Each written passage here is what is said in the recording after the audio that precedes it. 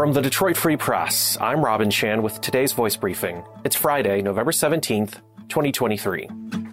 For the Detroit Free Press Autos team, I'm Jamie LaRoe. Billionaire investor Warren Buffett has dumped all his stock in General Motors. His company, Berkshire Hathaway, filed documents with the government Tuesday that showed all of Berkshire's U.S.-listed stock holdings as of September 30th, and GM was no longer listed among them. The company did not state a reason for selling its stake, and GM declined to comment on it. But analysts have varying thoughts on whether the sale could signal GM's stock price faces challenges going forward. They agree the move could be due to the uncertainties around GM's transition to electric vehicles and the higher costs the automaker will face from a new agreement with the United Auto Workers. The move is not too surprising, though. In August, Berkshire sold nearly half its stake in GM. It had retained about 22 million shares in June, the end of the second quarter, reporting its stake in GM totaled about $848 million at that time. Buffett, who turned 93 in August, has been loyal to Detroit car makers over the years, having driven a Lincoln Town Car and then later Cadillac cars. I'm Jenna Prestininsi for the Detroit Free Press.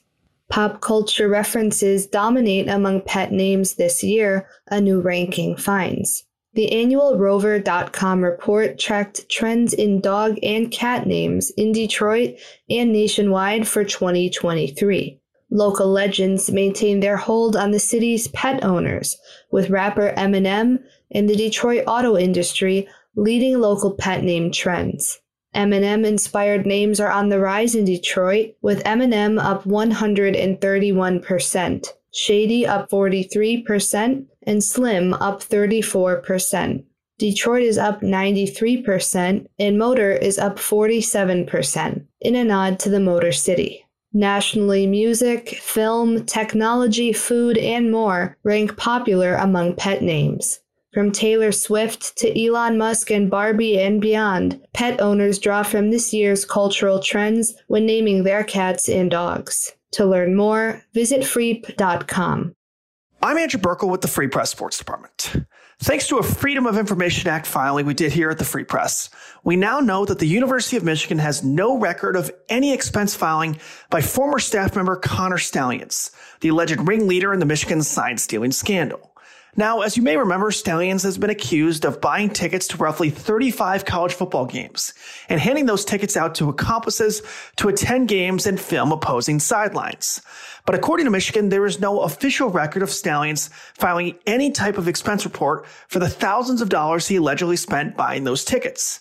Stalions reportedly made roughly $55,000 a year, so the money he spent on those games would have taken a big chunk out of his salary.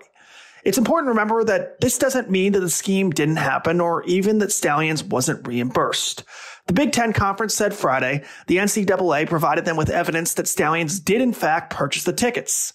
So this latest news just means he definitely didn't do it through official U of M channels, which actually could be important for Michigan and Jim Harbaugh's defense, at least in the short term.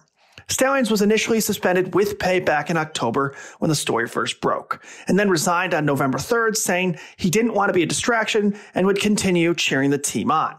Now, all of this is happening as Harbaugh and the Michigan brass prepare for a court appearance on Friday to try and temporarily block a 3-game suspension Harbaugh was handed at the end of last week. Needless to say, there is seemingly never a slow news day this football season in Ann Arbor. Find more from the Detroit Free Press on freep.com. That's FREEP.com. Thanks for listening. Have a great weekend, and you'll hear more from us Monday.